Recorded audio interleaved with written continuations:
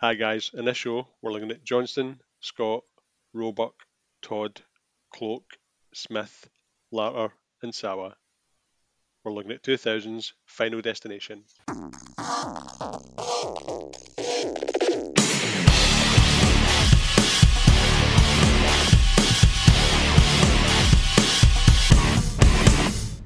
Hello everyone and welcome to this week's episode of 100 Things We Learned from Film. I'm one of your hosts and I'm crappy fart new metal rock guitar. I thought you were actually just going to say, I'm Father Christmas.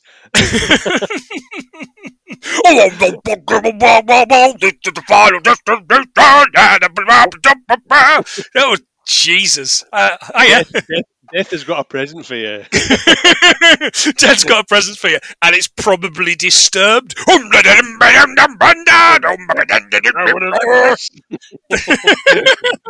I'm the same guy. I'm John. Oh, John, how are you?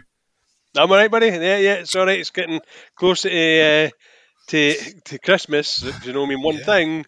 Horror movies. Oh, absolutely, yeah. We promised that we would do something different for Christmas because we are that hipster pair of bastards. Yeah, we're so out there. We're bringing you ghosties and ghoulies and ghoulies? No, maybe not. That was the guys that were like shit critters, wasn't it? Gremlins critters that were exactly crawling out the toilets, and at no point did they ever crawl out the toilets. What a load of shit. Yeah. So you're right, John. We decided to do something a little bit scary, a little bit spooky and ooky, because it's Christmas, and I always associate Christmas with ghosts, as Tom might say. Yeah. So what are we looking at this week? So we're looking at 2000's Final Destination. God, man. I loved this. I thought this was great fun. 21 years on. So stupid. It was like, oh my God, yeah. But it was still highly entertaining, but oh my God. Yeah, it was pure nonsense. Absolute pure nonsense and stupidity. And so many kind of funny bits as far as I was concerned, like shitty funny bits, you know. Yeah. There's a couple of bits that were like, do you know what? They didn't need to do that. They just did it anyway, which was a bit weird. But we'll come to that. We'll come to that. We'll also come to some shocking casting decisions as well. Oh God, yeah. Some really bad casting decisions. We're the podcast, of course, that tries to learn 100 things from every film. We had a fantastic October, we had a good start to November, and then we absolutely flushed it down the loo last week with Legally Blonde. We're going to see if we can get 100 things from this thing. So you want to find out the films of 2000, you need to listen to our road trip session. Road trip. We're going to Austin, Massachusetts. That's right. It was a good show. It was a good show. But yeah, if you want to find out the 2000 films, please listen to that one. Yeah, absolutely. Well, yeah, we're not going to... Come on, we're giving you all the facts you want. We're not going to spoon feed you good films as well. This one opens... A slasher movie, by the way, if you ain't seen it. This one opens with this character, Alex. Did you recognise this actor, John? Was it in Idle Hands? He is in Idle Hands, yeah. I've not seen that in decades, mate. Is that still good? Does that still hold up? To be honest, I've not seen it. No, of course you haven't. Why would you need to? Yeah, I think I think that was recorded. Your man, the ginger one, Oz out of Buffy. What was he called? Seth Green. Yeah, he was about 40 then. He's never changed, has he? No, he hasn't. No, he doesn't look any older at all. But yeah, this is Devon Sawa, right? Now, getting started early with the things I learned, this blew me away because I hadn't realised he's Stan in that Eminem music video for Stan. Oh God, so he is. Yeah, right. With the big spot there. Jesus, and Dido goes, Stanley, get him up, pub. Oh God, that's like I know. Absolutely blew me away. That he was also the human Casper in that Christina Ricci Casper film. You know, Casper turns into a human later on. Yeah. Jesus. That was him. Now, I had this conversation on What the Fuck Do You Want podcast a while back. I think you maybe have listened to this episode where we were talking about the Casper video game. Christina Ricci was horny for little boy Casper's ghost dick in that film. Yeah, she was looking for he's some... like 6 or something, and she was like 16. Come on, girl, what are you doing? She was looking for some ectoplasm, I tell you. Oh, Jesus, John. It's a start. Hang on. How do I write that down, the facts? Ectogism. Right, okay. He was nominated for a Blockbuster Entertainment Award in 2001, whatever the fuck that was, for Favourite Horror Actor for this. He lost to David Arquette in Scream 3. I mean, come on, son. Right one. Yeah, but yeah, he was something for a hot second, wasn't he? Yeah, he was definitely right up there. But yeah, because I remember him from this and that. That's the only two things. Yeah, obviously apart from the Stan video now that she liked. I know, it's amazing. I had to go away and watch it, and I was like, Jesus, I used to really like this guy. Eminem, not Devon Sawa. Like, what the hell was I thinking? What was 20-year-old me thinking? I know. Where were you? What were you up to? I was living in the hood in Nottingham. In the hood, Joe. In coal mine in town hood.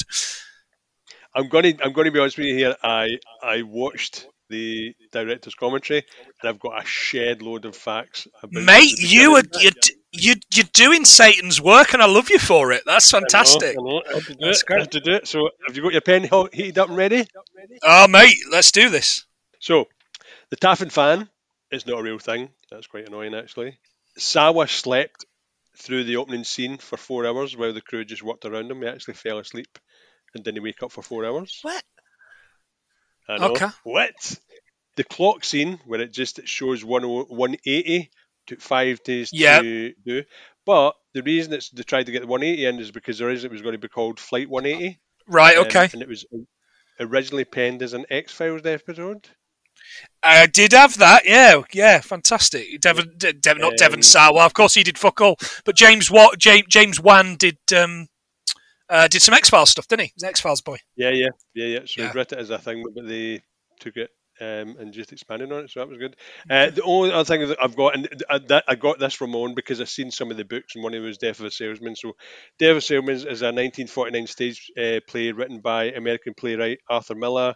It premiered on Broadway in 1949 and ran for 742 performances. Fantastic. Good stuff. Miller won a Pulitzer and a Tony Award for the very same book, and he was married to Marilyn Monroe. Fact City. I know, mate. Yeah, we are. We're off for it. Mum and Dad are helping Devon Sawa, Alex he's called, pack for this thing. Now, I looked at these parents and I was like, shit, these parents are younger than me and you, John. I know. And that made me sad. That made me very sad. and a little bit scared. I think death's coming for me. You wish. Death's too good for you, boy. They're at the airport. Now, here's this character that isn't Stifler and also isn't a character, Billy Hitchcock. Now, I said we were going to talk about miscasting. The fucking hell is Stifler doing playing this little kid? This like, dweeb. Yeah, that's exactly the word. Yeah. He's just a dweeb. Yeah. He's the opposite of Stifler. He is the opposite of Stifler, although Stifler was a bit of a dweeb inside. Sorry. Alex's mates are these two brothers, and their dad kind of gives them some money. There's this guy, this other character, this Kerr Smith actor. Now, I was kind of like, I know him. He was in 100 episodes of Party of Five. I don't think he was. He's there with his girlfriend, who was in nothing. Do you know what? I think he was in like, what's that Vanderbeek thing that we all hated at the same time? I don't want to wait for our lives to be over. Yeah, he was in Dawson's Creek. That was the one he was in. That was the one he was in. Yeah, absolutely. But he's a not again not really in this, but really angry in it, stupidly angry in it as we go through, unnaturally angry in it at the wrong people. He really was. And the character Clea, who's Ali Larter. Yep. As Alex is going in to the airport, this Krishna stops Alex and says, "Death is not the end." And the teacher's like, "It will be if you harass my students." I was expecting her to do the punching him out like the character in Airplane. As soon as I seen it, I was like, "Oh, update! I'm going to kick your ass." But no, I thought the same thing. Somebody punched that Hare Krishna. The teacher's got this kind of slightly cropped top on. I was like, that's not acceptable, but it is 2000s hot. Oh, yeah. Alex is seeing stuff not normal. So the departure board, he kind of sees like a bit of it breaks. Claire's reading this book about Paris, right? And this book about Paris that she's reading, she's kind of flicking through it's like, I don't know, an off-the-beaten-track guide to Paris kind of thing. But did you see the page that she was reading about? So was that the Dodi Fayed and Princess Diana? Princess Diana's death. What the hell? I know. That crap is. Why are you even reading that? Princess Diana died 31st of August 1997. We've discussed this on a previous episode. In the Pont d'Alma tunnel, Paris.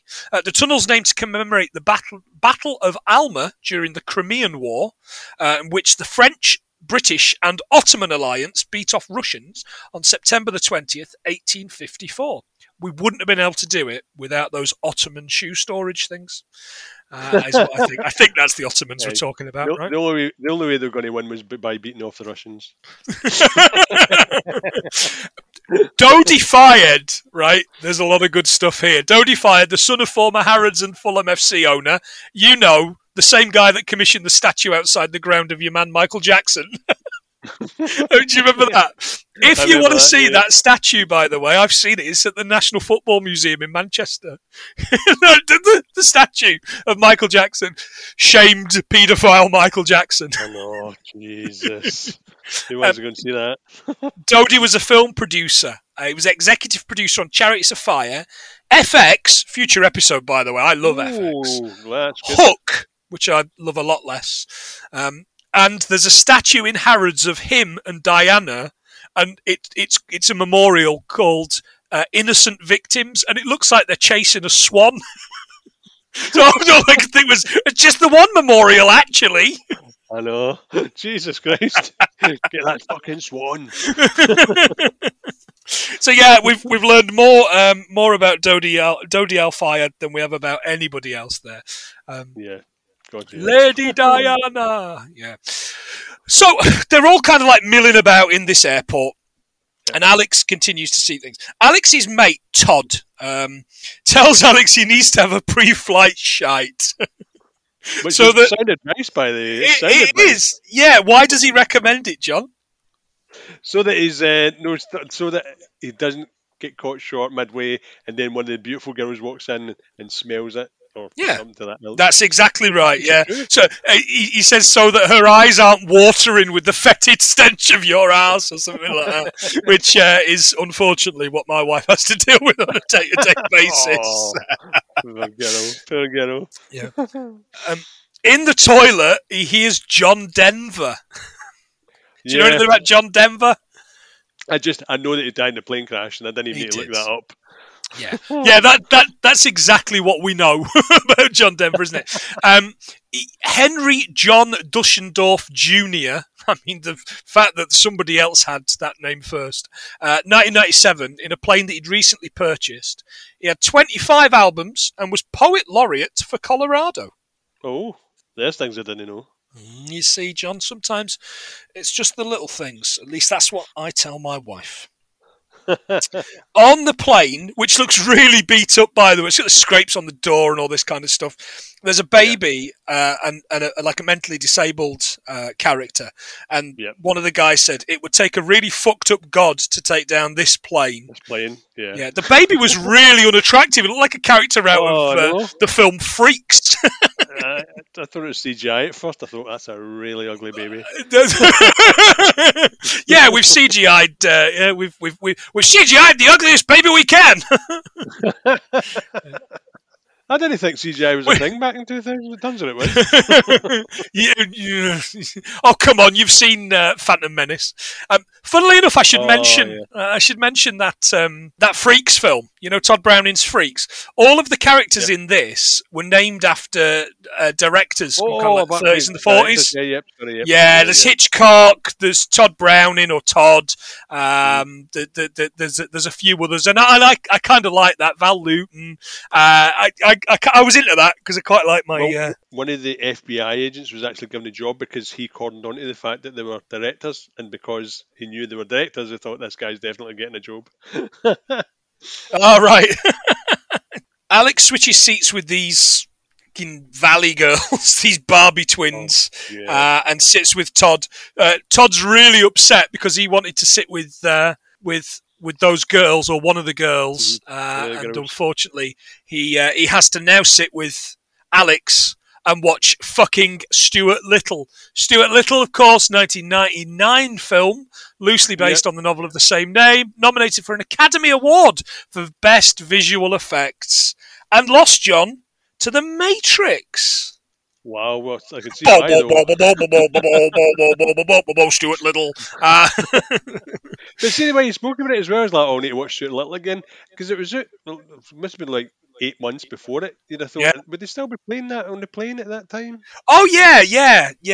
I think I kind of saw Hail Caesar on a plane when it was out on DVD on DVD and streaming.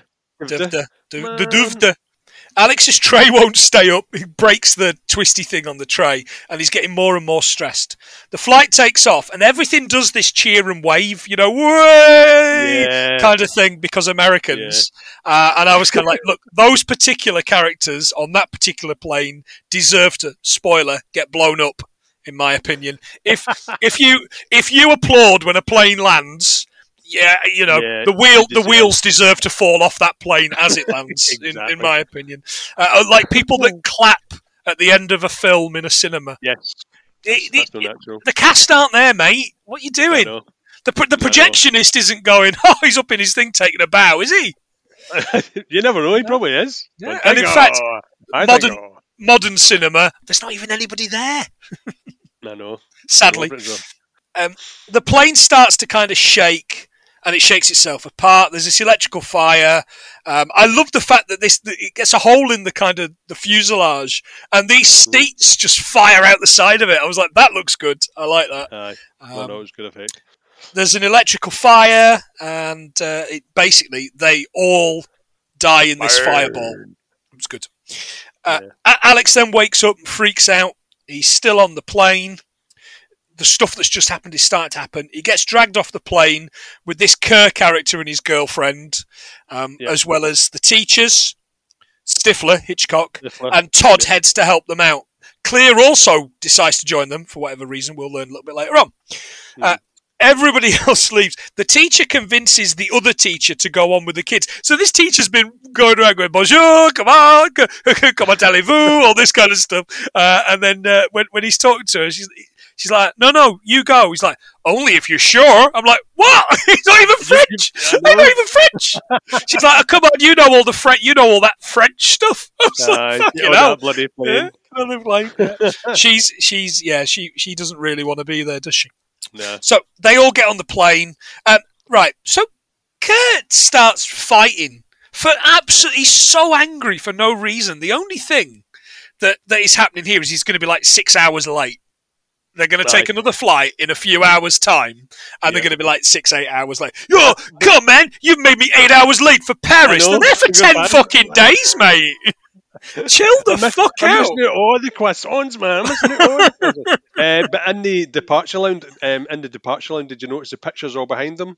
So the pictures behind them were actually pictures of train tracks, buses, so it was all the ways the characters were going to die. All right, nice. Well spotted, that man. I did not see that because I was busy writing fucking notes, John. Sometimes I think I just need to pay more attention. So he's explained to the teacher what he saw, and in the distance, the plane explodes. Yep. So what he's seen actually happens. The FBI arrive to talk to them all. They're interviewing Alex. How did you know? He said it's just a feeling, and I saw it happen. Yes. Clea says in her interview that she believed Alex. It's the only reason that she got off the plane. And here are their parents to pick them up, except for Clea. So we learn here that she's got nobody. She's on her own. Alex's folks drop her off, like at the end of this street on her own after she's just seen her classmates all explode. Or die. You'd let her sleep on the sofa, man, wouldn't you? You know. The scene where everything explodes, or the plane explodes, and the windows go in. Yeah. And I was thinking, okay, but later on in one of the scenes, it shows you a news article or news thing where it says that they took off from JFK and it exploded over, was it Long Island? Long Island, correct. So that's 40 miles away. So how the fuck did that explosion blow out those windows from 40 miles away? Oh, right. Oh, yeah, fair point. That's a long way away, man. Was Guile not on it going, Sonic Boom? No, wait, oh dear. and that's what started the fire, because he was having a fight with Dhalsim, and Dhalsim did Yoga Flame. Or something. I don't know. But yeah, that was a long way away for those windows just to explode. Absolutely. We'll learn a little bit about Long Island and all the cats that died at that point when that blew up as well. It's 39 days later, which is dead specific, and there's this memorial service at the school, and they kind of pull off this tarp, and it's this huge eagle soaring, and I thought, that's in a bit of bad taste, innit? I know. They died. Anything that flies. They died in a flight. Yeah. I guess what would have probably been a bit more bad taste would have been, I don't know, something that crashes to the ground. I don't know, like a fucking lemming or something. You know, maybe wouldn't have that. Let's go. The memorial. So somebody has built this fucking thing, carved this and all this stuff. You know, there's marble and there's bronze. There's that. It's 39 days. I don't think that happens unless there's somebody in the town that's got like some of them partly done, just in case there's a big plane explosion. Yeah, because it was quite intricate, wasn't it? But apparently they had to redo it, so it cost extra cost because they actually put the names of the characters and the names of the actors on the actual thing itself, and they wanted them to take it off because they thought it was bad juju. All right, okay, fair enough. So they had to redo it. It's in the movie. Director told me so. Carter approaches Alex. Oh, this Kerr Smith's character is called Carter, the unstoppable sex machine. He approaches Alex. I'm never going to die. This just randomly. I'm never going to die. It's never going to come like, all right, you know. All I care about is my hair and my motorcycle and my car. Hitchcock speaks to him and says, "I passed my driver's license with a 70. It's the lowest score that you can get. I've added it to the list." But she says, "I'll die at a young age." Is that right? They basically think this guy's Mystic Meg. Yeah. No. Eventually they'll keep asking him, didn't they? Yeah. When we're going to die. Yeah. He's like, "Look, I do not know. I just know what I saw."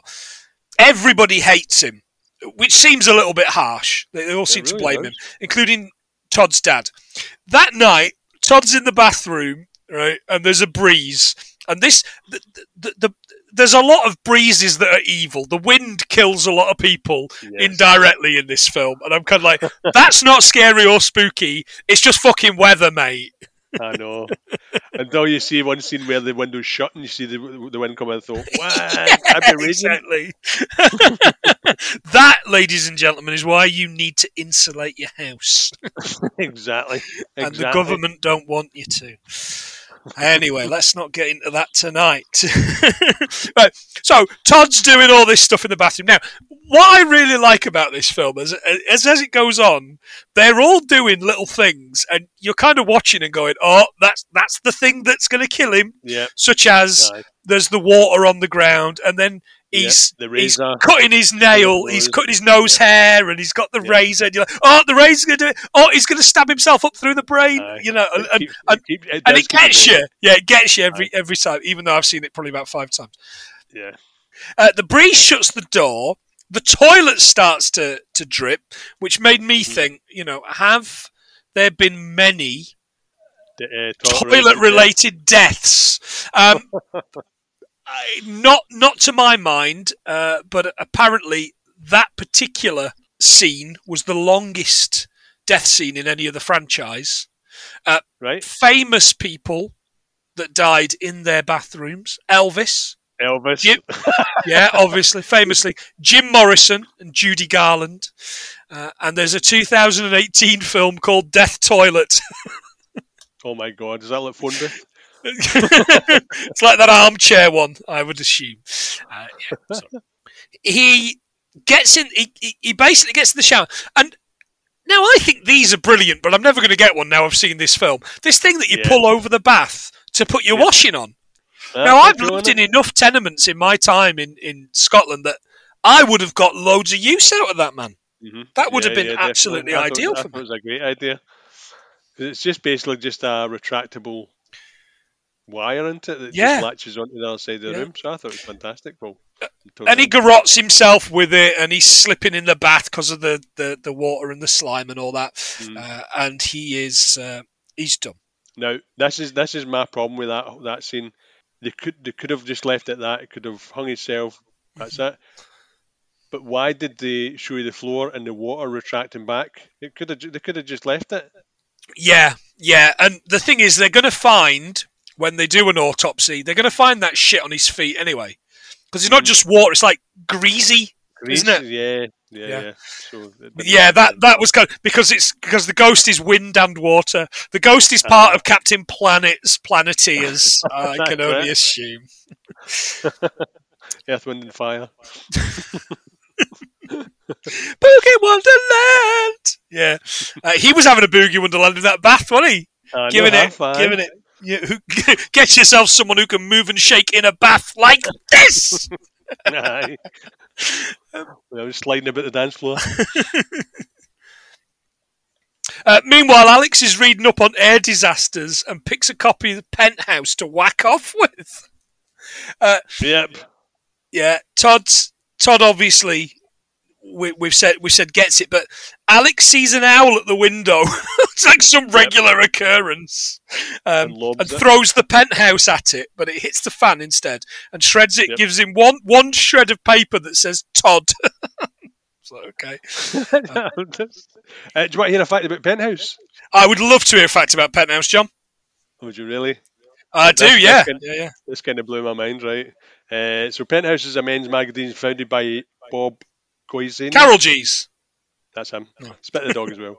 It combined urban lifestyle articles with softcore pornography until the 90s. It evolved into a hardcore magazine, and even though the founder was American, the magazine was founded in 1965 in the UK. Fantastic. I thought it was an American magazine. I just assumed it was American too. Nobody does smut like us in the 60s. I thought we had Nave and Fiesta, and they had Penthouse and Playboy. That was the rules. Mayfair. Mayfair, aye. Mayfair, Jesus. Escort for your pleasure. Jugs, which could also be an antique collectible magazine. Show us your Toby Jugs. Whoa. I don't know. Go on, Charlie Dimmock. So he runs to get to Todd's house. Todd's dad's kind of staring at him, and Todd's being taken out in a body bag. Hot body. Yeah. The dad says, "You caused Todd so much guilt over his brother's death that he killed himself." Alex goes to Clears. She does all these like sculptures and paintings and things. I think maybe she made that. Maybe she made that soaring eagle. Hey, who knows? Yeah, she's very talented. She loves a good Walkman. She does love a good Walkman. Yeah, I did spot that. She says she's certain the FBI have got no idea what's happening and that they don't know how to connect everything. 4 years at high school, they've never spoken, but they connected over this. She didn't see what he did, but she felt it, she says, which is kind of unnecessary, but, I guess it's something. Yeah. He explains he thinks Todd's the first of them to die. They go to the funeral home to see Todd, or at least his body. Mm-hmm. They break in, like, through the skylight, which seems a bit something. And they do see a Todd, but not that one. Who is it? It's Candyman. This guy It is Tony Todd. Tony Todd. Exactly. Tony Todd, of course, made his debut in Platoon and has starred in more than 100 films, as well as stage and TV stuff. In Candyman, he got $1,000 for every bee sting he got and was stung 23 times. Wow. That's interesting stuff. Yeah. We're talking about money. Sorry, we're talking about money. I looked this up. I was looking up plane crash counselling to see if there was such a thing. There is such a thing. But when I looked at the American site, it says that plane crash survivors on American planes at least automatically get $10,000. All right, okay. So if you did they survive the plane crash, though, is my question for you. That's a good shout, actually. Yeah.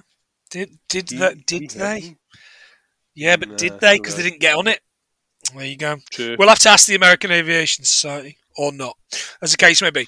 Tony Todd, is he death in this? Is he the human personification of death, or is he just some boy that's in the know? It's just a weird guy because he comes across as if he is like, "Oh, I'll see you guys later." He does. Yeah, but maybe he's just talking about it as the guy that runs the mortuary or whatever. Mm-hmm. He says, they make a noise, he's like, "Please, you'll wake the dead." And I'm like, yes, every line's gold. Every line. He explains the marks on the neck are cuticle abrasions from pulling at the cord. So we can assume that Todd didn't kill himself. Well, we know that he didn't. Tony Todd said it's death's design. Cheating death causes a new design. We're halfway through the film before we know the plot. We're like 40 minutes into the movie, and now we know the plot. We know what's going on. Yeah, he says. So what you're saying is that we can change Death's design, and his line is, "You don't want to fuck with that Mac Daddy." And I'm like, I fucking love you. You are so cool. Yeah, why are you not in every fucking film, mate? And why has it taken us a year and 2 months to get you in a second film, mate? I know. It's been too long. Oh, Tony Todd. I'll see you soon. And that's it. And it's done. And they go for a coffee because. Oh, we see the spasm, didn't we? Did you see that? Oh yeah, he has a spasm, and that's kind of like you'll wake the dead. Yeah. But apparently that's a freak thing. It happens, but it's the tightening muscles. But it can actually happen at the point of death, right, all the way up to rigor mortis. All right, fantastic. So the eyes can move and stuff like that all the way up. Like that is just freaky. No, I don't need to know that. I don't need to see that. But considering the amount of gas I let out alive, I dread to think what's going to happen when I die. So. Alex says to Clea, as they're sat outside this coffee shop, on this quite blatant soundstage. He's quite blatantly not outside. It looks so shit. We need to be open to the signs. He shows her the shredded paper that says Todd. What he doesn't show her is the rest of the shredded magazine he was wanking over. He sees a bus pass by in the window, in kind of the reflection of the window, but the bus isn't there. Mm-hmm. He says they need to find the pattern of death and avoid death to cheat it. At that point, Carter and Terry pull up in his muscle car with that new metal stuff I've been going on about. Yeah. And, on the final destination. I'm kind of like, yay! They mentioned the title of the film in a roundabout way. That still counts, doesn't it? It counts. Yeah, absolutely. He knocks Hitchcock off his bike and causes a crash. Carter, it's not a nasty one. If you've not seen the film, he just drops his Twinkie. Somebody runs out his Twinkie. Apparently, the scene was cut because he was actually meant to be secret eating Twinkies at the time, so that's why there's a Twinkie in that shot. Oh right, okay. Oh, I didn't know that. Carter's in Alex's face, like furious at him, and I still don't really know why, because he shouldn't be angry at him because he stopped him from getting on the plane. He should be delighted. He's such a mess. Terry's the girlfriend. She storms off. You can just drop dead. Then she gets splattered by this bus, right? Now, I like that. It's really good, but I've got to make the point. Maximum speed in a built-up area is 30 miles per hour. That bus must have been doing a ton to be able to squish that. Yeah. Even I was like, what the hell? Did they have that coming a mile away? Yeah. Later on, he's watching a news article and it says an electrical connection caused an explosion. And it shows this graphic of the route of these cables, which doesn't look normal. I mean, it's kind of takes a specific route around. It looks like Pipe Mania. Do you remember the old Amiga game, Pipe Mania? Yeah.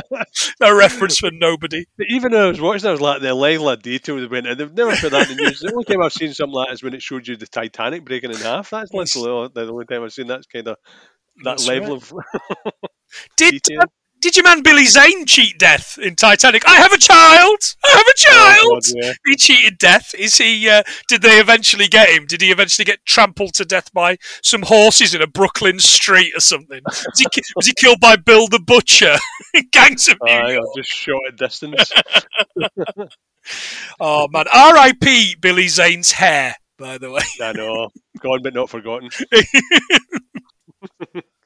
He checks the cable shape against this seat in place. He's got it on tracing paper. I haven't thought about tracing paper for ages. He's got to tracing it on his monitor. First it's Todd, then it's Terry, then it's Miss Luton. So he figures out that she's next. At Miss Luton house, she's moving jobs and packing up. She's really struggling to deal with the fact that this happened to the kids. So she's taking the unselfish way out and she's moving town. She's leaving. I know. It's like, I know I killed that guy by letting him go back to the plane. So I'm fucking off. That's right. Yeah. And now I've seen Terry get hit by a fucking bus, get absolutely exploded by a bus. I cannot help but go. Yeah, I've got to go. I forgot they were all there. Yeah. She sees Alex outside and calls the feds, who show up within seconds to cart him off, like she's got them on fucking speed dial. He explains the pattern to the feds. They're not having any of it. Back at Miss Luton's, she puts John Denver record on. We're not talking about him anymore. But I couldn't help thinking, is it maybe the ghost of John Denver that's killing these people? Is he a vengeful spirit? Because they survived their plane crash. He never. Yeah. Absolutely. John Denver the Gozorian, we have come to... Please go back to your nearest... dimension. Yeah. Take the bloody dogs with you. Are you a god? No, John Denver. Man, I wish we'd watched that instead. Everybody does that. Why we're never gonna do that film. Everyone does it. She puts the kettle on, right, and throws the tea towel over this knife block, and all the way you're kind of going, these are things that could all come into play. They could come all into play. She lights the gas stove with this massive cook's match, isn't it? And there's like a minute where it's not lighting, and then it does, and it's kind of like, wow, look at wow, I want one of those. We've got an electric cooker. I want one of those ranges, man. Beautiful burner, isn't it? Oh, mate, yeah, you could flambe all sorts of shit on that. The feds think Alex is killing people, basically, because he keeps turning up at all these dead people's houses, but they just let him go. Rachel said one of these guys, there's the guy with the glasses who looks a little bit like the assistant out of Ted Lasso. Yes. And then the other guy looks like Cut Price, The Rock, The Pebble. A third off. Miss L's making the tea. She freaks out at the mug. Like, she gets upset at the mug. Yeah, doesn't she? Because it's a school mug. Yeah. Not a real school, by the way. Abraham High. Yeah, I've checked that. The only one I could find was Abraham Lincoln High School, but that's in San Francisco. All right. Okay. That's going on the list just by default. Just to try and get 200. So she throws this hot tea on the floor. So she replaces it with ice and very, very cold vodka. You're a vodka drinker, John. Do you put your vodka in the freezer? No, but I really should because apparently it doesn't freeze. So I'd be better off. It's lush. It's really it becomes really thick. It's nice. But then you wouldn't throw ice in it. You're just watering it down. Yeah, you should. I know. You should put ice in it. It was a pointless exercise. That. Well, no, because I guess that super chills the glass, the mug, because the mug goes from being red hot to going cold and does what? Cracks. It does, exactly. We've all seen Alien 3. We know how it works. Leaks vodka onto a massive 2000 CRT PC monitor. See that? Yeah, built-in modem. Yeah. Did you see the stained glass effect on the door, by the way? No. Yeah, as she kind of leans down on the door, it's like faux stained glass, basically like a sticker, but it had a big knife on it. Oh, almost, really? Yeah. So it's a bit more of that kind of preempting what's about to happen. Right. Okay. The monitor shorts and explodes this huge bit of glass into her neck. She's bleeding everywhere. She makes the mistake of pulling the glass out of her neck. I mean, what a fucking amateur. I know. What is this fucking amateur teacher hour? She's obviously not a biology teacher. Oh, it's certainly not. Leave it in there. Yeah. Every time I get a nail in my foot, the first thing I do is just leave it in there. Leave it in. Oh, fiddle-dee-dee, that will require a tetanus shot.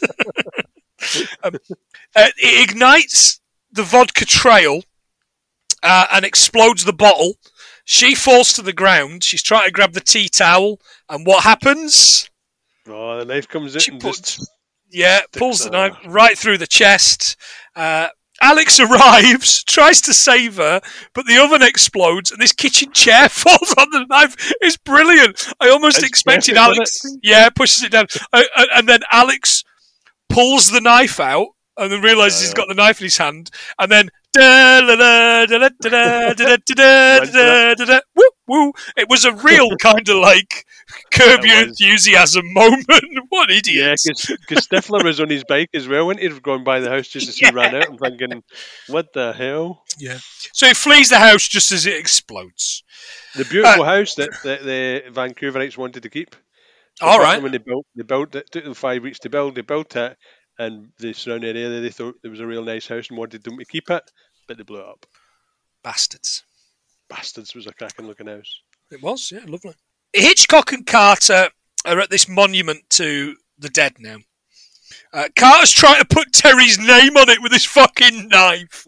He's such a prick, and for he's so 2D, for no reason. There's no depth to that guy whatsoever. Clear asks them to come because Alex knows who's next. They drop Clear at this beach at Jones State Beach Park. Yes. Now, I learned a little bit about this because I'm always quite interested in these different places. Have a look at this on a map, listeners, by the way, because I'm telling you, Jones Beach State Park is just a pile of fucking sand in the sea, right? They put the trees in specifically to make a walk through it as if it was a maze. That was part of the commentary because they said it was right. Like that. Oh, very good. 6.5 miles of white sand beach, 6 million visitors per year, and it was created by Robert Moses in the 20s by dredging sand from the channel to create, and I quote, a people's park from mosquito-infested swamps. You gotta love that. Where are you going on holiday? Are the mosquito-infested swamps? We'll have a good time. Love those skeeters. Yep. Abandoning or feeding cats in the park is prohibited, and you can be seriously prosecuted for doing so. I don't know what the fuck the cats are all doing there. Probably eating the mosquitoes. Eating people? Yeah. She explains that Dad was killed in a 7-Eleven by a robber. Her mom married an asshole and they left her. If that's the design, well then fuck death. She dreams of a design where they're all still alive. They're taking Alex to Clear's dad's cabin in the woods. Not that cabin in the woods. Billy wants to see the Jets win a Super Bowl. Yeah, son. We all want to see our team win a Super Bowl, but you support the Jets and I support the Dolphins. Never the twain are going to meet, mate. It's not going to happen. Yeah, they still haven't won a Super Bowl 21 years later. Carter says he won't wait any longer. He's going to go out of his own free will. He speeds through these red lights, takes his hands off the wheel. Alex sees a train reflection in the window and that his seatbelt is frayed, is broken. Yeah. But then when he looks down again, his seatbelt's on. I'm kind of like, okay, what's happening there? Carter stops the car on this crossing and there's this train coming. And it's a proper kind of unstoppable Denzel Washington train, isn't it? I think it was called the train that couldn't slow down. And it's also going about 10 miles an hour because it takes fucking donkeys to get there. Either that or it's coming up a hill and they can see it from miles away. It did take a while, didn't it? Because he was sitting there prattling on about how he was going to be master of his own destiny and all that sort of shit. That's right. Yeah. Boy. Hitchcock, they get out because Billy kind of gets them out, but he's not having it. And then he changes his mind, but he can't get out because he's stuck. So they kind of try and pull him out. And pull him out just in time. The car gets absolutely totaled, but they're still alive. Your man Hitchcock's going, I don't want to be anywhere near you. You're dangerous. You're going to get us all killed. I'm going to live. I'm going to be okay. The train throws up this bit of jagged metal. It just cuts his head off. The top of his head off. That was exactly good, that. It doesn't cut him off at the neck. It goes through his mouth. Right through his mouth. Top bit of his No open casket for you, Joe Pesci. Certainly not. No, because they called that blue bagging. So that effect itself was called blue bagging, whereby the stuntman has literally a blue bag over his head. Right. So basically they can just CGI whatever. All right. Okay. I don't know. I thought it was green screen back then because when he said blue bagging, I went, I've never heard of blue bagging. I've heard of blue balls. Aye. It's not the same thing. Unless it's another character for Lord of the Rings. Sauron and his orbs. They get to the cabin and everything's taped up. He's got this lantern in a bowl of water and he's eating what looks like a tin of cat food with a plastic spoon, wearing gardening gloves. Yeah. But he has to take the metal top off. And I'm sure, listeners, if you're anything like us, you've had an incident with a metal can before. I nearly killed myself with a free Bento's pie. What, by eating it? That was your first mistake, mate. That was exactly it. Was it food poisoning? Taking out by a free Bento's. But apparently it was meant to be chicken, but Devon was allergic, so they put in banana. Oh, right, okay. Like as the Americans would call it, pudding. Yes. Pudding. Yeah, okay. Pudding. He has a near miss with this knife in a door, and we don't know what this knife just randomly as the door's opening falls in. And I was like, the fuck is that? It's like a scythe or something. And then as he reaches kind of down the ground, he finds these fishing hooks. He's going, rusty, tetanus. And I'm kind of like, tetanus. I don't think that's really in keeping with the other deaths that we've seen so far. Slowly poisoning your blood, mate. I don't think that's... Exactly. Sepsis. Alex is reading the paper. Oh, he's kind of lighting the fire. He's throwing these bits of paper onto the fire and missing every time.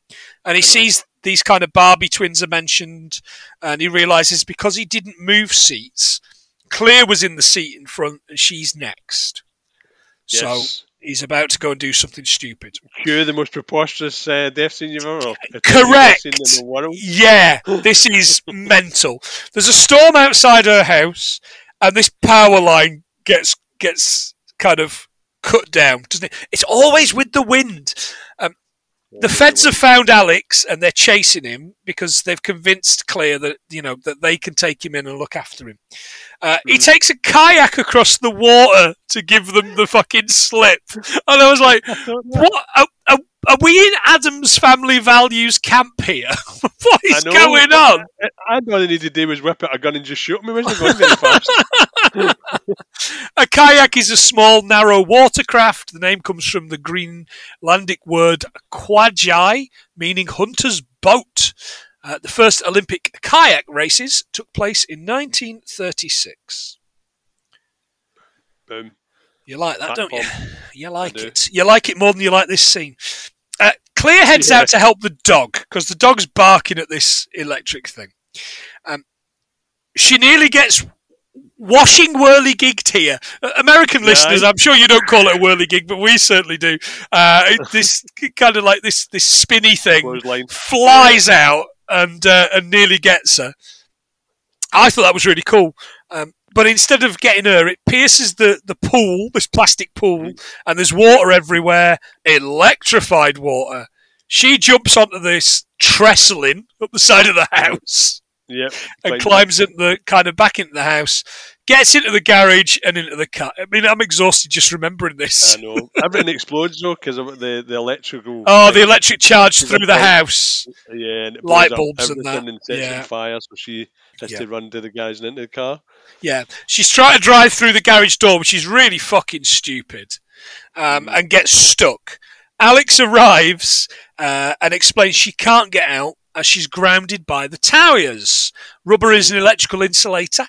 The frame of the car is what protects you as the electricity takes the path of least resistance, so electricity conducts through the ground. That's a good one, isn't it? You like that one? Yeah, really is. I like that one. That was good.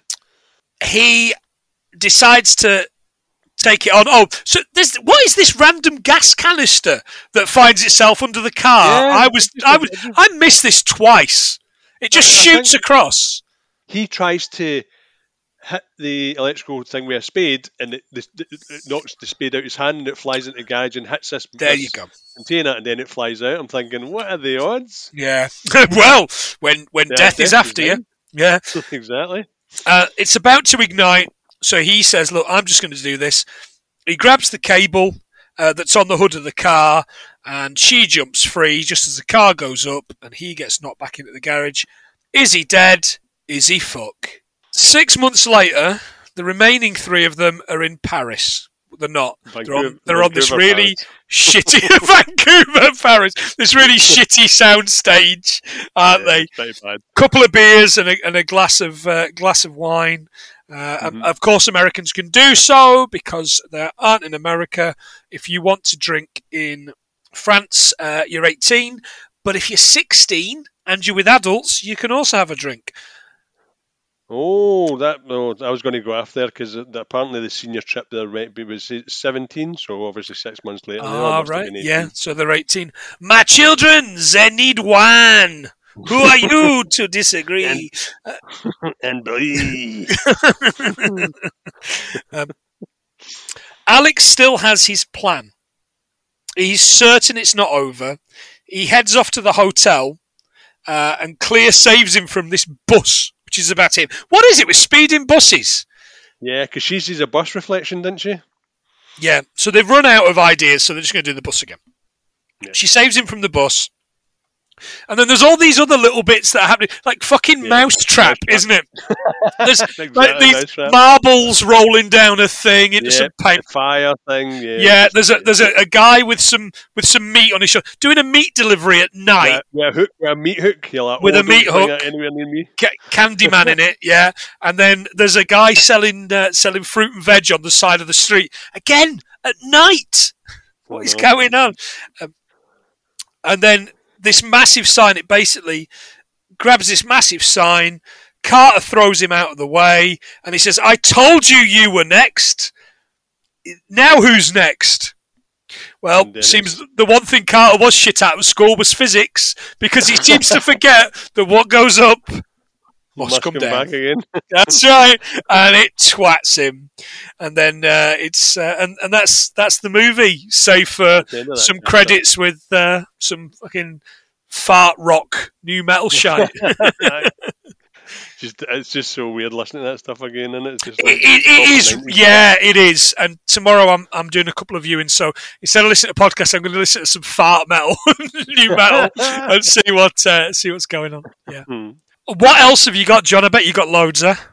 So the airport that they filmed at the beginning was in Canada. They could only shoot in one direction because there was Canadian flags at the other side, and they weren't allowed to take them down.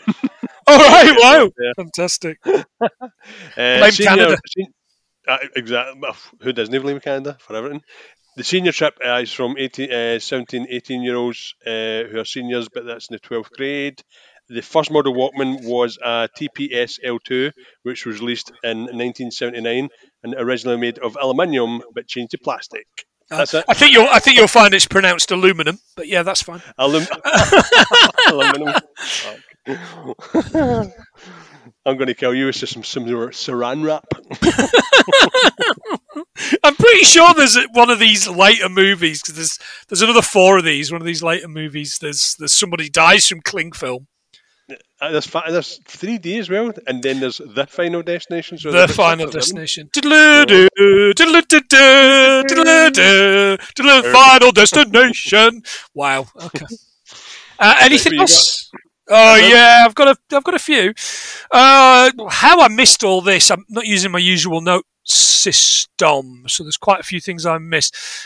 Ali Larter released a cookbook in 2013 with the most catchy title I've ever heard: Kitchen Revelry, a year of festive menus from my home to yours. Just call it my favourite Christmas recipes. Voles Airlines, which is who they were flying with, are not real, but of course they're not, because who would want to publicise their airplanes blow up, killing classes of kids? Here's a question, actually. On that subject, could you make this film post 9/11? I don't know. But yeah, I don't think you can make this now. Nah, no with the subject matter, probably not. No. Charles de Gaulle Airport, where they're heading to, is 131 kilometres from the centre of Paris. It is ranked the second busiest airport in Europe, John.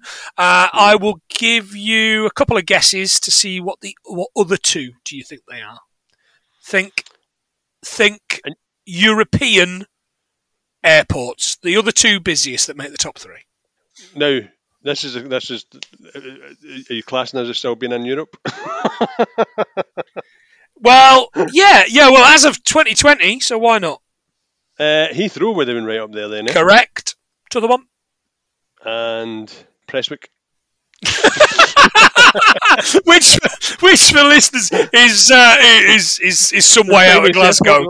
Elvis landed there. Never got off the plane, but he still landed there. The one, the very famous fact, I'm adding it to the list, is that the one country in the United Kingdom that Elvis has been to is Scotland. Yeah, no. And this will upset Daily Mail readers because it's Istanbul, Turkey. It's not in Europe. It's not in Europe. Shut up, you gammon-faced twats. Kerr Van Cleve Smith is Carter. He played 16-year-old in Dawson's Creek, as you said, John. Well done. When he was 26. What? Correct. How did he pull that off? Well, he was also the first man to have an on-screen gay kiss on US TV in Dawson's Creek. Or certainly one of the two first men, because there would have been another one there, you would have thought as well. And I like this fact a heck of a lot. He was the last person to ever be pranked on MTV's Punk'd. Oh, man. Remember that? Yeah, and funnily enough, that was probably the last time anyone had heard of this guy. Prove me wrong, listeners. I'm sure someone somewhere. I've never seen him in anything else. No, James Wan directed Final Destination 1 and 3. He was co-wrote The X-Files, we've already talked about. He was studying engineering and then changed to film after watching Apocalypse Now. Wow. Pretty good. Final Destination 2, I think, is probably my favourite of them. You know, the trees on the logs on the truck. That's the one that gets me every time I'm on and driving. Every time I see that thing. Yeah, absolutely. Oh, the one that gets ripped apart with wire, didn't he? There's a fence and he gets chopped in three. That's right. Yeah, absolutely. That's a good one. It is a good one. Yeah, I think that's probably arguably better. I don't know. It was a cop, wasn't it? It was cop. Yeah. Is that the one with the really annoying kid? There's the really annoying kid and his mum, and he's at the dentist, and there's pigeons and a plate glass thing. That's that one, isn't it? Yeah. I want to watch that one again. Jim Morrison's grave is one other thing that was in her book. It's located in Père Lachaise Cemetery in Paris. The gravestone says Cata ton Damino Etu, which means true to his own spirit. And there's no mention of him taking Wayne from Wayne's World in his dreams to do his own concert in Wayne's World 2 with an American native wearing nothing. That bit I don't think actually happened. In Devon Sawa's room, he's got a Pekka poster. Have you ever seen this movie? Pekka, 1998 film. Edward Furlong is a photographer. Budget of $6 million, made $2.3 million. which is very much in keeping with the rest of John Waters' films. He doesn't really make films that good. Christina Ricci's in that one as well. She doesn't fuck any. Oh no, sorry, ghosts. I remember it. Shite, it's rotten. Fighting Colonials are not a team. We've already said they're not a school. Oh, almost there. High-profile plane crashes. We'll not talk about the obvious one, of course. But in 2000, there were 21 plane crashes, including Concorde crashing, killing 109 people. 1993, Uruguayan Air Force Flight 571, carrying the Uruguayan rugby team, crashed into the Andes. 16 of the 45 on board survived. Do you remember how, John? They ate each other. They did. Absolutely. Yeah. Was it Ethan Hawke in it? I'm sure Ethan Hawke was in it. All right, okay. I don't remember, but all I remember is the Simpsons line, "No thanks to the plane, we are still alive." It's not a line from the film, but it's a lot of fun. The Todd mentions we're going to go to the Yankees that year. Year 2000 was the 98th season. And they won the World Series. Duct tape. There's duct tape at one point. It's also called duck tape, whack whack, from the cotton duck cloth it was originally made of. It's now scrim-backed, pressure-sensitive tape. The fuck scrim is. Coated with polyethylene. The duct tape guys have written 7 books about it because they're really fucking boring, and it is extremely popular with our good friends, kidnappers and serial killers. I was going to say that. That is almost all he wrote, but I've just spotted another one there. I'm laughing, it's not very funny. February 3rd, 1959, Buddy Holly, Richie Valens and the Big Bopper, hello baby, died in a plane crash known as the day the music died, or should I probably say, goodbye babe. Is it too soon? Is it too soon? I think Jive Bunny cashed in. Absolutely. That American Pie song is about that. Leonard Skinner lost 3 band members in October 1977 in a plane crash, as detailed in Con Air, previous episode. Steve Buscemi should be an American national treasure, and I don't know why he isn't. Glenn Miller and his band vanished over the English Channel in 1944. I bet he wasn't in the mood. I am not as funny as I think I am, but there you go. That is everything I have got, John. How do you think that is weird? Usually you're all over it as we go on. It's a slightly different process for my notes here, and I'm not going to do it that way again. I'm going to give it a strong 80. John, it was very close. You're in the ballpark. 83. 83. I am happy with that because it's one of our shorter episodes.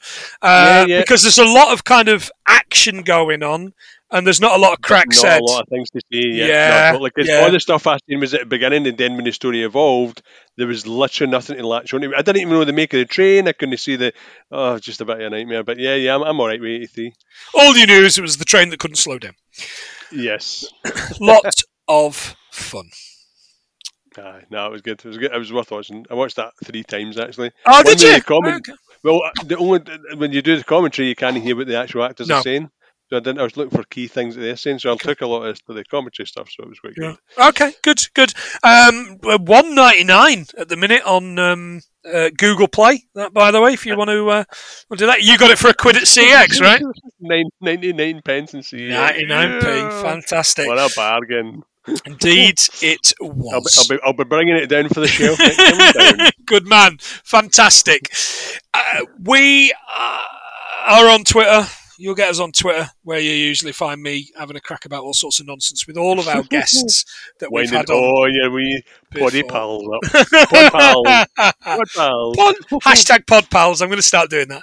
We've got to thank friend of the podcast, Lucas, for bringing this one to our attention months and months and months ago. In the summer, he brought this to our attention. That will make a good episode. So we're really grateful. Partial credit, Lucas, for that. If you like what we do, we've got loads of episodes previous. give a listen to something or recommend to a friend. You will get us all over the shop as well, John. We've been guesting everywhere, haven't we? We've been on SP Film Viewers. I've been on Cult Connections a couple of times. We've been on Film Floggers. We have been on Fuck My Work Life, which is a lot of fun. We had to have a Belson. Yeah, we've had a Belson on, and I've been Belsoning it up. Yeah, and with the Wilsons, super familiar with the Wilsons as well. That fucking show we have also been on, which was a lot of fun, and I guested on that, which will be coming out just before Christmas, with Tom for the other podcast, which is Everything You Learned from The Simpsons. It's this kind of thing, but a bit more English, with Tom's fantastic northern accent and lots of chat about people like Dr. Harold Shipman and our good friend, who I think we're probably going to get sued from, British nanny that shook a baby to death, Louise Woodward. We mentioned in our current episode. Go and give that a listen. That's awful. That's a wide range. Yeah, exactly. We're upsetting everybody. But yeah, get us on Twitter, Facebook, Instagram. Just do a search for 100 Things We Learned from Film. But please give us a rate and review. Better still, go and tell your mates. We are going to be back next week with more ghosty stuff. Don't forget. Please have you just had a moment, John? Hello, Halloween-esque. Do you want to say your goodbyes? Guys, it's as always been an absolute pleasure. I've actually really enjoyed this one. It's short and sweet, and it was a good watch. So, but thanks for listening. Thank you so much. It has truly been an episode, and I'm glad that we are finally at our final destination, the end music. But for now, I've been Mark, he's been John, and we have been 83 things we have learned from 2000's fart rock filled Final Destination. See ya. See you guys.